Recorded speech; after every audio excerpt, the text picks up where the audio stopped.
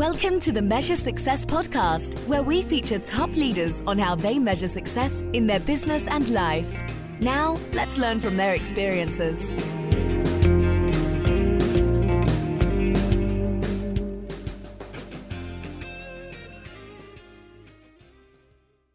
Carl J. Cox here. I'm the host of the Measure Success podcast, where I talk with top leaders about effective strategies that inspire success. This episode is brought to you by Gear Up Sports, one of the leaders in youth apparel sports, but they also support company attire with a distributed workforce and gear to stay connected. So to go to gearupwithus.com. As you know, if you're watching on YouTube, this is exactly what we're wearing is the Gear Up stuff, and all of our guests get gear from this. And so Steve, make sure you hang on afterwards, as we'll be getting you some gear afterwards. Our shout out goes to Josh Detweiler. He's the CEO of AppJax, and he is an awesome individual. He recommended us to Steve and several other people. Thank you, Josh, for that. And that brings us to our guest, Steve Walsh. Steve has invested in over 60 early stage companies, helping them raise millions of dollars in capital and countless connections via Hands-On Angel's key strategic relationships and partnerships. Steve believes his unique hands-on approach to being not only financially, but personally invested in a company's growth and success sets him apart in the ever-competitive startup ecosystem. Steve, welcome to the Measure Success podcast. Thanks, man. Great to be here today. Thanks for having me. Absolutely. Well, it's fun to have somebody who is from my old part of the world, where I was from, back in the Boston area. So now, Steve, I did not mention, are you a Sox fan? I probably should have asked that beforehand. Yeah, it's like required reading here. I'm a Red Sox, Patriots, Celtics, Bruins fan lifelong. And the last 20 years of my life has probably been the greatest 20 years of sports ever in Boston history. So I've been very fortunate. Absolutely. Go Sox. This is being recorded on April 11th for those who are wondering. And the Sox did beat the Yankees last night, so we could be in a little bit better mood because losing 3 in a row would have been absolutely terrible. But here we are. So we can move forward with feeling more comfortable with that. Steve, tell us a little bit more about your business and what do you do? So at its core, I help early stage founders do 2 things. I help them raise capital for their business, and I help them get partnerships and do some business development activities that can help them grow faster. And I did this predominantly because when I started to meet early stage founders, they were really good at a couple things. They were great at building tech. They were great at vision, maybe recruiting a few friends. But the 2 areas I found them always struggling with was raising capital, because it's really hard. And folks like myself don't stand on a street corner and say, I give money to founders. And scaling is hard, getting those early stage partnerships so you can scale your business faster. And I looked at it and everybody in the ecosystem that I met wanted to be like 2 things for a founder. They wanted to be their lawyer or they wanted to be their CFO. And the founders were like, well, every time I talk to my lawyer for help, it costs me $1,000 an hour. And I don't need a CFO yet because I don't have enough money because I haven't raised my money or gotten customers. So I'm like, well, why don't I just go help them do the things that are hard, like raise money and get partnerships so they can grow faster. So I founded a company called Hands-On Angel and just said, I'm going to go work with early stage founders to help them grow, help them raise money, and help them change the world. And I've been very fortunate to do that now with over 60 companies, as you said. So what is the most common challenge that you see with startups? There's not just one, but on a daily basis, it changes. I think, founders, especially nowadays, almost have to have blinders on and not listen to the noise telling them they can't do it. But at the same time, be open to coaching and surrounding themselves with people that can help them do things. I think sometimes early stage founders have this control issue that it's their baby and they're the only one that knows and they're the only one that can do it. That's great when you have like 1 or 2 customers. As you start to scale, you've got to start to surround yourself with good people, and you've got to start to open your mind to the fact that you can't know everything about everything. So surrounding yourself with people that have diversity of thought is really important at the earliest of stages. And I think the founders that do well and win realize that early on. So that's one of the big challenges, is getting the founder to understand it is your baby and it is your vision. But if you don't realize how to give up some control and get some help here, like you can only go so far as one person. I think that is an absolute truism. What you just said there is the ability to let go, right? And bring in great help around you. Yeah. Trying not to be the smartest person in the room. and that is super difficult, I think, with a lot of founders, because as you said, it is their baby. They've created it, but you can't be an expert in everything. How do you get that entrepreneur who's really stuck with that, right? He's probably in a sense of feeling like he's going to lose control, right? If he brings in somebody who's smarter than him in a specific area, how do you help guide them, mentor them, so they're like, oh, okay, I get this now. I get how I'm, benefiting from this. It's a good question. I think for me, candor is probably one of my best and at times worst qualities. My wife and I were talking about this last night. I've been told by many a founder and family member that I'm overly candid. I think in business, that's a good thing. And I think in this case, I've had to do this with a few founders, where you have to just basically sit them down and say, look, at this rate, if you don't figure out how to give up control, or at least open your mind to other possibilities, you're going to go from being a $500,000 business today to $1.5 million business in 5 years. And maybe you'll get to 2 million. And you know what we call that? We call that a lifestyle business. And that's totally fine and could be a great living for you and your family. But you told me you want to build a venture scale business. You want to build a 50, 100 million, 200 million, $500 million company. You can't do that on your own. And you can't do that from the vision of one person. So you have to decide, do you want total control and build a nice little lifestyle business? Or do you want to build a holy crap company and build a venture scale business? Because that requires you to have diversity of thought.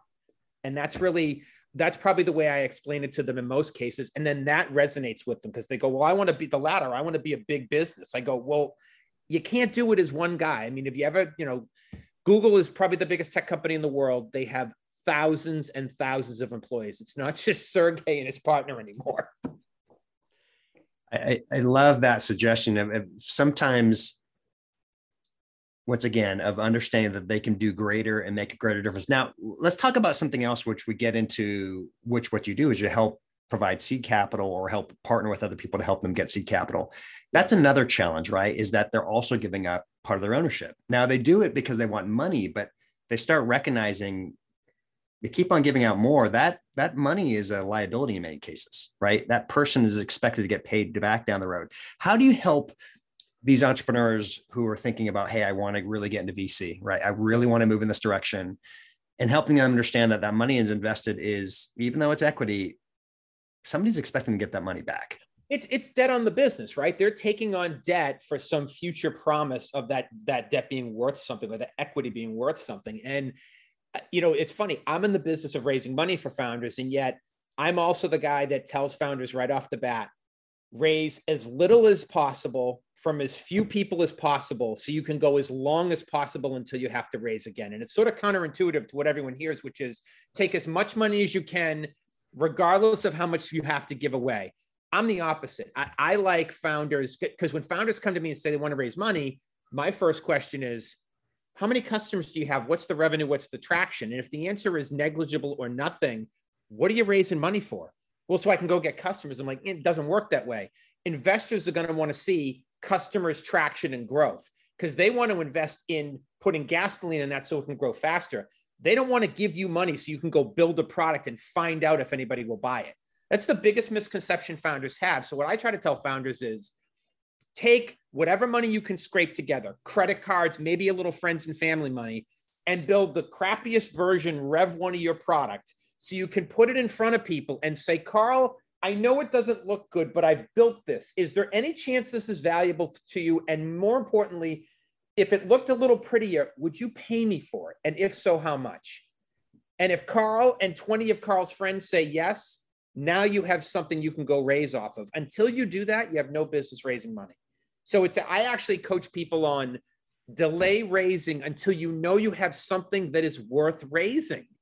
Because until you have product market fit or people willing to pay for your product, I don't know what the heck you're raising money for, because someone, to your point, is going to expect that investment to return at some point. And if the answer is just going to go to zero, they're not going to give you the money. Yep. So there is something you described that is important, and this might be 101 for some of those listening, but for others, it might be a great clarification point, because there's actually been a lot of changing in who's investing in companies, right? You have your original quote unquote owner. Yeah. And then there's that friends and family. Yep. And then though is when you get uncomfortable, which you go to somebody new, which is like an angel investor, right? Sure. And then there's this next stage of VC and then perhaps PE. Can you help me out a little bit? And once again, for the audience perspective, understand what is the difference between angel investing and venture capital money? So angel investors, and I'm one of them, are simply folks that either have a business background, maybe they're high net worth individuals, they're accredited investors in most cases, as defined by the government. And they will write checks into early stage companies, but they're typically an individual or a group of individuals, maybe a group of angels that have an angel group or an angel fund, or maybe even a family office. That's what you find right after the friends and family round, pre-venture capital. Venture capital, and in most cases, and this is the big one for me, they're using their own money. When you go to a venture capital firm has raised a fund from a number of people. And that fund now has a pool of capital that a GP manages that fund and takes a fee on managing that fund every single year, and then invests in 10, 20, 50, 100 companies. But they're doing it with what I call OPM, other people's money. It's very different. And every bet they're making, their bet is that this one investment could return the entire fund, because they know half of what they invested is going to go to zero. So the ones that win really have to win because they're writing much bigger checks. Also, angels might write checks of 10,000 to, I actually know angels that write $1 million checks. Venture capital firms, probably anything under $1 million, you're probably going to be doing an angel round. So they're going to write $1 million plus checks. So the size of the check is different. I would also say the help you can get at those levels is very different. What I say is, when I write a check into a company, I have a fiduciary responsibility to myself and to the founder to make them wildly successful. When you're taking money from a venture capital firm, I would argue their first order of business is to return the fund. If they can help you along the way, that's fantastic, but they're not going to be actively calling you on a regular basis saying, how can I help? Where do you need help? Let me make introductions. They're probably going to say, how are your metrics? What are your KPIs? And are we going to return this fund? And when are you raising again? Very different look and feel. Whereas someone like myself, and why I call myself the hands-on angel, is I like to be as active as possible so the founder can be as successful as possible, because when they win, I win, and we're completely aligned. There's that next group, which is private equity. Yeah. Describe what that is difference, right? The venture capital versus private equity. Private equity will be a couple things. Private equity might come in and take that business that maybe it's a $5 or $10 or $20 million business. And private equity says, maybe they're not going to go public. Maybe it's a great lifestyle business, but it spins off a lot of cash. Maybe we could buy a bunch of these, bring in under our private equity firm, and just give dividends off the cash flow. You see that a lot with private equity. Private equity might be a bridge to say, this company is going to go public. They need an infusion of cash. Maybe we want to do some later stage investments as a pre-IPO. So those are the two instances I see private equity coming in: later stage companies that are getting ready to go public, and also companies that maybe aren't ever going to be public, but they're great businesses that have ridiculous margins and cash flow. And the private equity firm goes, if we bring that on our balance sheet, we'll have this cash machine that just spins off cash every year. When do you think it's okay for an owner to give up that 51% to the point, right, where all of a sudden they are no longer by definition the controlling shareholder? Yeah. When is that time? I mean, in a perfect world, it's when you're public, but that doesn't always happen that way. I've seen founders like at the early stages giving up 50, 60% of their company. What I ask is why, in a lot of cases, like, well, I need to bring in this expert and this expert. And I look at it and go, if you get to the point where you have to bring in so many experts that you've given up 60% of your company, are you the right person to be running it? Like, if you need that many experts around you, are you really the person that can see this to fruition? The other reason I see it is some founders, and I'm not a fan of this, but some founders, they're raising so many rounds and so much money that every round is additional dilution. And their point to me, and I had this conversation with one founder who had given up over 50% of his company, but he'd raised almost $40 million. And I'm like, why would you do that? He's like, well, in the end, I could own 10% of $1 billion company, or I can own 30% of $100 million company. I'd rather own 10% of $1 billion company. It's all in how you want to slice it. Every founder is different. I'm not a fan though of, raise as much capital as you can and who cares about dilution. I'd rather raise the right amount of capital from the right investors and own as much of my company as I can. So if I have an exit, I can maximize it. So what's the risk you see when people are raising a lot of money, they go underneath that 51%, or they have a lot of preferred debt, right? That's accruing interest. And all of a sudden there's basically loans are about effectively to get called. What happens often at that point for that management team or that CEO at that point? Couple things. If the company's not performing and the board has control, they could get rid of them. So he could lose his own company. I've seen this a lot where founders raise rounds that are too big, too fast, too early, and they have to do a down round. So they raised their last round at 50 million and now this round is at 30 million. So they're actually raising a down round, which is crushing and sends a really bad signal to the rest of the market. Both of those things are on the table. So, and I think a lot of times you said in the beginning, be careful what you ask for. When you take other people's money, it is your company. You are the CEO, but you now almost have a parent. Like you have someone you have to report to. You have a new boss, by the way, and it's either a board or an investor or all your investors that, and this is something I don't see all founders doing, you should be reporting to, maybe not monthly, but at least quarterly, 4 times a year. You should be putting out. I got one of them this morning from one of my portfolio companies. Do you update your investors on what's going on with the company, the structure of the company, the health of the company, growth, where you need their help? I don't see enough founders doing that. And when they finally do, it's too late because the stuff's really hit the fan. Yeah. And I appreciate you bringing this up because there's such an exciting part for an owner of raising money. But I also, when I see a headline of somebody's raised 5, 10, 15, 20, 30, 40, 50 million, I'm like, that's a lot of debt you just put on. That's a lot of debt. And they always go, what's equity? It's like, no, it's not. That person's expecting that money back and they're expecting a return. You haven't won. All you've done is gotten liquidity to help ideally pay that back in the future. Right. And so these are these things that I just like, have your eyes, really open to all the different parts, issues, risk that are going on with it. And ideally it's a celebration because you are going to be able to hit your goals or where you want to get to, but you got to execute. I mean, it's like, if you thought you were working harder before, you're going to really have to work harder in the future, right? If you have this additional debt that's brought onto it. Anyways, I just appreciate you giving some of these comparisons. Go ahead. Yeah. I always say to the founder, hey, that deck you put together that had this really cool slide and it went up and to the right? They go, yeah. I go, the investor's assuming you're going to do that. And when you don't, they're going to have a problem with that. So whatever you put in the deck, you may think it's a projection. I can assure you the investor is not looking at it that way. They're expecting you to exceed that projection. And they don't want to hear why you didn't, because they're eventually going to expect to return the capital. I never understand when management has a choice to underpromise and overdeliver, and they seem to do the opposite when it comes to pitch decks. Right.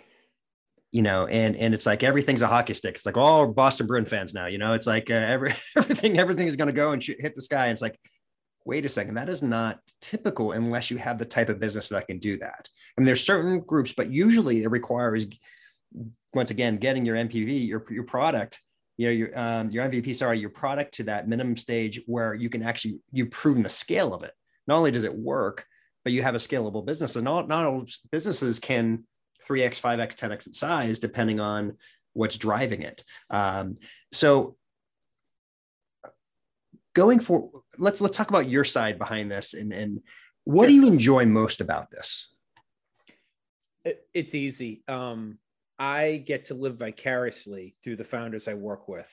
I was in Miami last week. I went to the Bitcoin conference and I had probably half a dozen of my founders that I've invested in and work with there. We did a couple parties, and just to see the success they're having and the millions of dollars we've raised and the companies they are building. And I went home and I'm like, holy crap, I get to be part of this. And that's why I do this. I get to live through them and help them grow. I get to be the guy that sort of stands in the corner and just throws out stupid ideas and we see which ones stick. And then when they latch onto one, we go execute on it.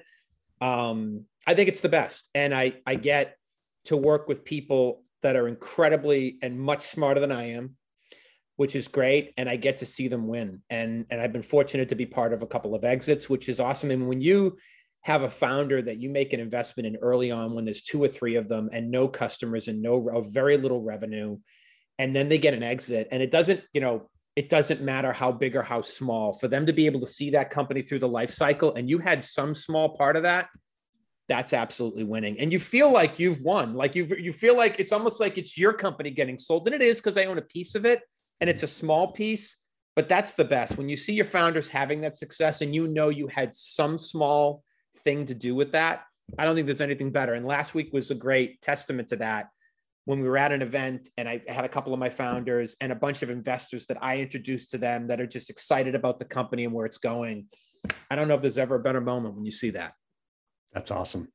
So we talked prior to the show of, you talk to a lot of people who have average jobs, if you may, right? But they're really talented in what they do. Sure. And you're telling them, hey, you can be like me, so to speak. Now, not the exact same person, obviously, because they have their own skill sets, their own gifts. Right. How do you get people to be willing to take that leap, right? To do something like you, like myself, where we've gone off and left, quote unquote, the corporate world, right? And we've gone into business for ourselves. What are the things they have to think about to be successful, and why can they be successful? What I try to get to the core of it, which is they're afraid, right? We're all afraid. I was afraid. So were you. And the hardest thing they'll ever do is starting. That's the hardest thing they'll ever do. If you can get by that point of the fear of starting, everything else is actually pretty easy. Yeah, it just is. That's the hardest thing. And then when I ask them this question, pretty talented at what you do? Yeah. If that job ended tomorrow, do you think you could get another crappy job that you don't like that pays you as much as the one you do? Oh, absolutely. Do you have enough friends that you're confident that if you lost your job tomorrow with 5 phone calls, you could get another one of these jobs looks just like it? Yeah. So the worst thing that happens is you leave this crappy job you hate and complain about constantly. You go start a business, and 6 months or a year from now, you realize it's not for you, and you go back and get one of these crappy jobs that you can get because you have so many friends in this industry. Yeah. I go, so what are we talking about right now?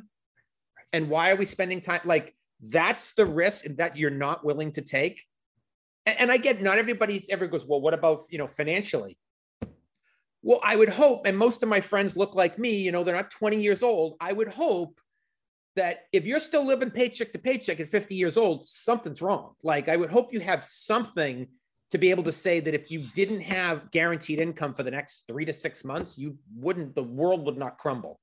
So, and most of us, when we start our businesses, you have credit cards, take a HELOC on your house, and whatever it is, go bet on yourself. I think that's the biggest thing for me, Carl, is that people aren't willing to bet on themselves. They want someone else to do it for them. I'm like, I don't know. I have more confidence in my ability to execute than people around me. So I'm willing to make that bet. And if you can get off that first step, which is the hardest, I agree with you. But I think once you get beyond that, everything else is just easier. Just is. And then you look back and go, what the hell was I so afraid of? If the worst thing that happens is you fail, I failed 3 times this morning before I got out of the gym. Like failing is part of the process. You iterate, you learn, and then you're better. I just think this is part of the process, the learning process. And for me, probably like you, there isn't enough money in the world to get me to go back to work for someone else. It just isn't. I have a freedom and a vigor for what I do and a love for what I do now and the people I do it with, that I don't ever have to worry about showing up at a certain time in a certain place, dressed a certain way, acting a certain way, and letting someone else tell me I'm valued. I get to determine that now all for myself. I wouldn't want it any other way. And I think more people could do what you and I do. They just have to have that confidence to take that first step. And what I think to add to that is their special sauce that's unique that nobody else has. And that's what makes them great. What makes people great makes you great who are listening and people are listening. It's not trying to be somebody else. Well said. You know?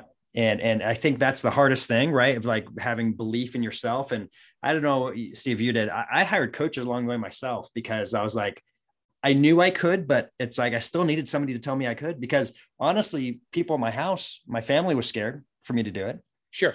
You know, matter of fact, one of the biggest arguments I had was open up this next business, you know, they're like, not again, you know, and you have to be willing to take that risk. And if you know it's the right thing for you to do. And once again, worst case scenario, hey, it doesn't work, you go get a normal job again, you know, and that's the part that I think is, you could always go back. You know, there's a lowest unemployment rate again. You know, we've gone all through the whole COVID cycle. We're back down to 3% again. You know, there are plenty of jobs for qualified people that want to get stuff done.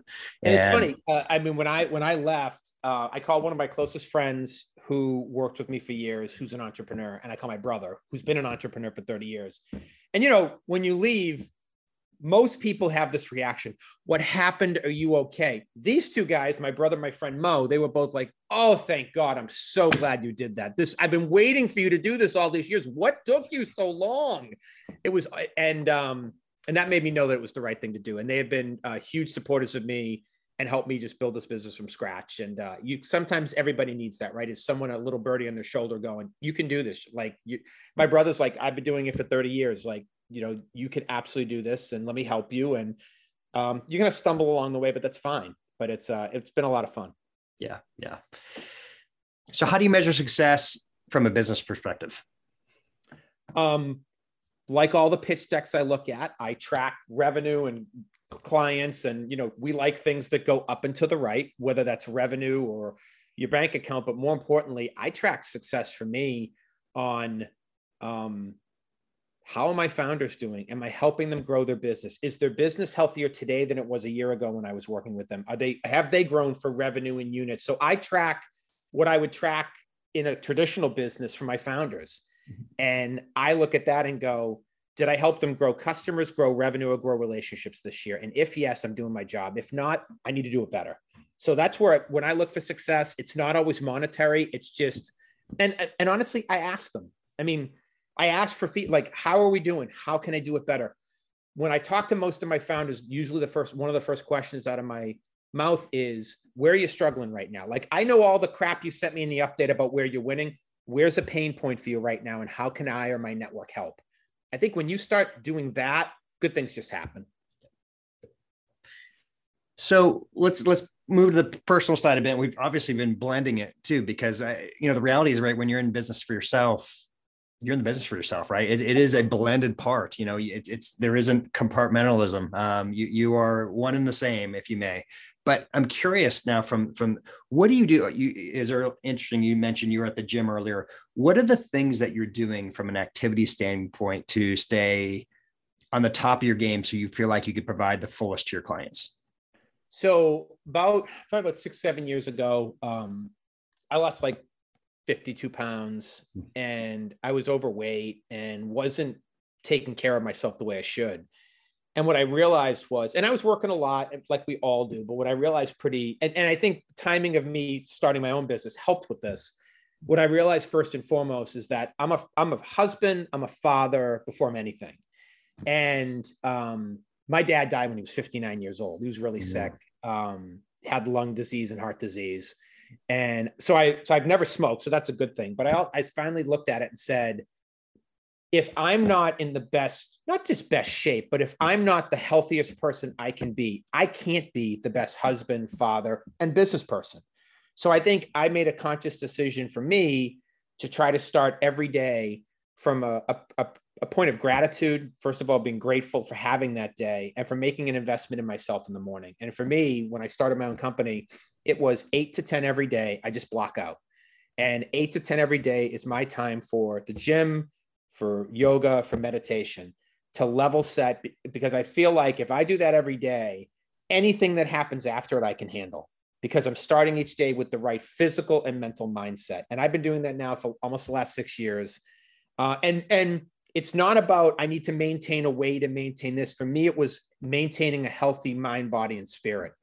And when I starting my day like that, I just thought everything else became easier. So for me, that's where routine, at least 6 days a week. That's what I'm doing. That's where it starts. And then after that, it's, I block out time in my schedule for clients, and I have a routine of when the client calls are going to be. And it's almost like it is very much corporate America like, but I'm only managing me. I have like a staff of one to manage, which is the best. And it's, and in my time, and then this is going to sound stupid, but I have a firm, like no asshole policy. I just do. And I spent so many years with other people, not just telling me what to do, having to work with people that I didn't think were the right type of people for me to work with. Now, I don't just work with people I like, I work with people I love. And when you get to do that, everything else just happens. It's great. And so I get to pick and choose who I work with, which is very freeing. I'm sure you probably have it in your own business. Yeah. So I love, once again, all the things you described, right? Of you do have to take care of yourself. I think that's one of the things we miss all the time. And then you're doing it for, right? Your for is for your family.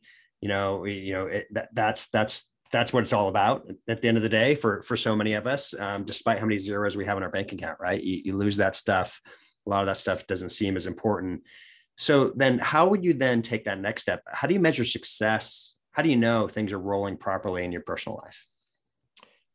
For me, it's balance. And my wife and I have talked a lot about this, is we at times get out of balance. And one of the goals I set for myself for this year is to make sure that while my business is thriving, that I'm giving equal time to the things that are the reason why I'm building a business, which is my wife, my two boys, my mom, my brother, my family.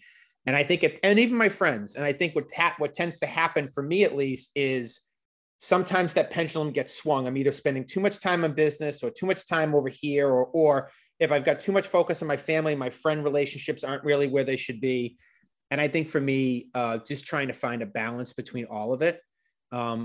Josh, who was on your podcast, I listened to that one. And by the way, one of the best humans in the world, and one of my, just someone that I was so lucky to have him come into my life, is Josh Detweiler.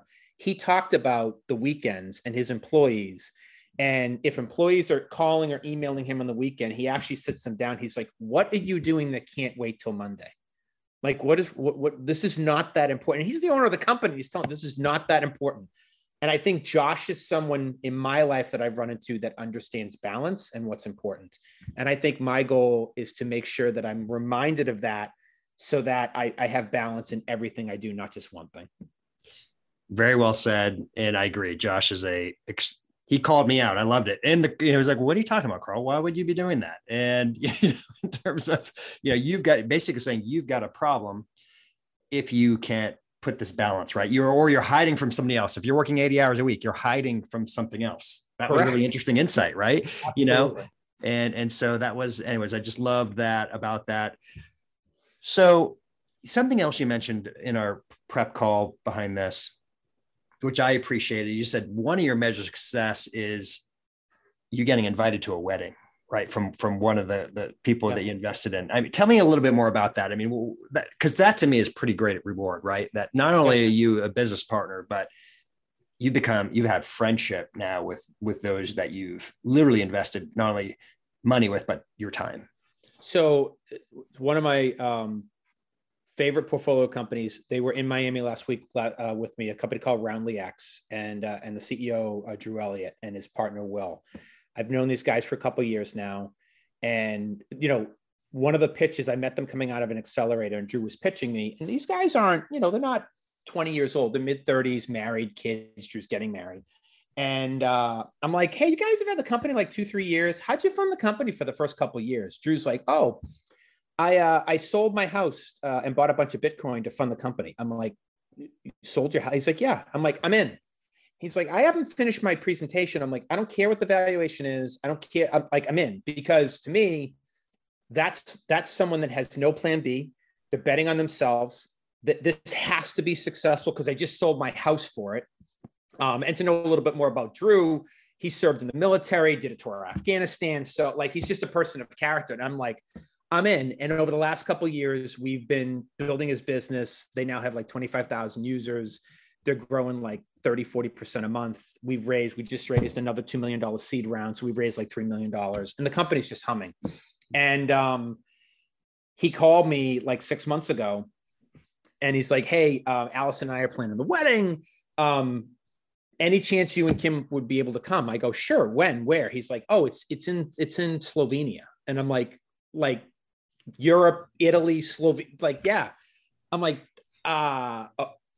okay, why me? He's like, look, you're part of our company. You're part of our investment team. More importantly, you're part of our family. And we couldn't have done this without you. And that's when you know you're doing the right things by a company. He's just a special person to begin with. They're a special company, but it's validation that we're winning. We're both winning. He's getting something out of a relationship from me, and I'm absolutely getting something back from them. And it's not about money. It's just, and I said it last week when I saw those guys and we were talking to a few investors and they're like, Steve, why do you like working with these guys? I said, there is nothing I wouldn't do for them. Nothing. Raise capital, get customers, anything I can do to make them successful. I literally will go to the end of the earth for these guys. And that's just probably one of the nicest things a founder's ever done for me. And I was humbled. And we're going to have a great time. We'll go to Italy in June. So that's fantastic. Steve, I really appreciate it. And for those who want to learn more about you, I'm going to ask a couple more questions here, but how can they get connected? Because I think for those who are thinking about going down this path, right, of starting the angel investing, how can they get connected with you? So my website's handsonangel.com. It's pretty simple. You can leave me a note there, chat there. It lists all my companies I've worked with, everyone I've invested in, how I work, sort of like a podcast I've been on like this one, which I'd love to add. Just gives you a good indication. If someone says, Steve, who are you? What do you do? I usually send them there. I'm also on LinkedIn a lot. Those are probably the two best ways to connect with me. Cool. All right. So I like to ask all my guests, what is a book that you recommend for our audience? So it's near and dear to my heart because when I got into angel investing 4 or 5 years ago, I didn't know where this was going to lead and I didn't want to lose my shirt and I wanted to work with good companies. And I read a book by a guy named Jason Calacanis called Angel. And it was about his journey and how he built he turned $100,000 into $100 million angel investing. And a lot of what resonated with me, not just that he'd been successful, but he was a blue collar kid. So was I. He was from the East Coast. He was from New York. I was from Boston. He grew up in a very middle-class household. Father owned a bar, lost the bar. And Jason he didn't grow up in San Francisco and really was a reporter and nudged his way into this venture capital world and became a scout for Sequoia Ventures and learned from the inside how venture worked and decided he was going to start making bets on early stage founders. And now fast forward 10, 12 years, he was like the third or fourth check into Uber. He invested early into Calm. He's had like 8 or 9 unicorns that are worth over $1 billion. And now I reached out to him after reading the book, and I've since read the book 5 times and I've listened to it on audio. Wow. And he's been great. And Jason invited me into a syndicate. We've done some deals together. I've done like 22 deals with Jason over the years now. And he's just a super cool guy. I think the book, for anyone that has ever said, hey, what is this angel investing? What does it look like? This is really my playbook. I've really built my entire business around the themes of the book, which is be as helpful as possible. Don't expect a lot. Go out of your way to help early stage founders, write small checks in a diverse portfolio, and amazing things can happen. And I just think there's a lot of life lessons there outside of the investing piece. And it's always really resonated with me, which is why when someone's like, hey, and I'm not a big book person, but I've read this book literally numerous times because it's changed the way I look at the investment community. Steve, this has been awesome. Incredible recording. I think the insights that you have will be for those who are listening, those who are entrepreneurs or thinking about being entrepreneurs. I think this is a great way of doing things and doing it the right way. I think that's one of the things that I appreciate what you do, and so I just want to thank you so much for being on the podcast. Carl, thanks again for having me. I've enjoyed it thoroughly. And to everyone else who's listening, to all our guests, I just want to thank you for listening and wishing you the very best at measuring success, and have a great day. Thanks for listening to the Measure Success podcast. We'll see you again next time to learn from the best. Remember to subscribe now to get future episodes.